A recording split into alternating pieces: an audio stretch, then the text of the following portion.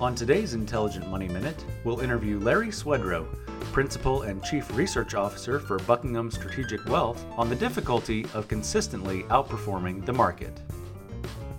Welcome to Intelligent Money Minute, a mercifully short podcast that may save you time and money. Your host, Hans Blake, is a CFA charter holder and CPA who has spent his entire career helping people minimize financial stress to maximize their lives. After managing $350 million and working with high net worth individuals around the world, he founded Intelligent Investing.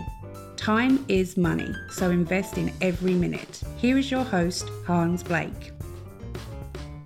Welcome, Larry, to Intelligent Money Minute. We're so glad we could have you on our podcast today. It's my pleasure to join you. So, Larry, in your book, The Quest for Alpha, you discuss the age-old debate of active management versus passive management. And it's something that I've researched during my time of study at the CFA Institute, getting my credentials. But I wanted to hear your thoughts on some of the research that you found while you were writing that book, or maybe even recent thoughts that you have on that topic. Yeah, so I think we can summarize it this way. Number one, it's a mistake that you hear when people say, especially those who believe in the strong form of the efficient market hypothesis, that you can't beat the market. That clearly has to be wrong because there are people who have done it. The problem, though, is that historically, number one, there's little to no evidence of persistence of outperformance. So the people who outperform in one group are not the same as the people who outperform in the second period that follows. Mm-hmm. So that's number one.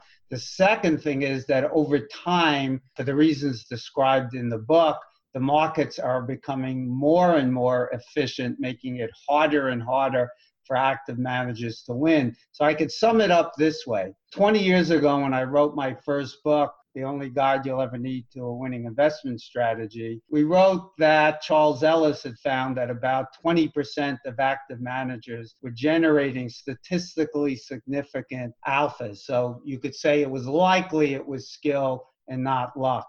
That's still pretty bad odds, 4-1 against you, and that's before taxes. Once we consider taxes, which is typically the greatest expense of active manager, not the expense ratio or trading costs, at least for taxable investors, that 20% becomes about 10. I don't like odds of 9-1 against me, so that's a game I would choose not to play, which is what Charles Ellis said. The surest way to win that game is not play. Today, because of several trends we identify in the book, that number, the latest research shows on a pre-tax basis, is down to 2%, which means only about 1% of active managers are generating statistically significant alpha. And I certainly don't like the odds of 99-1 against me. Yeah, Charles' white paper, The Loser's Game, is a great eye-opener. For those of you who haven't read it, I encourage you to maybe Google that, The Loser's Game, and we may have a link to it on our website. So that's a great way to summarize it.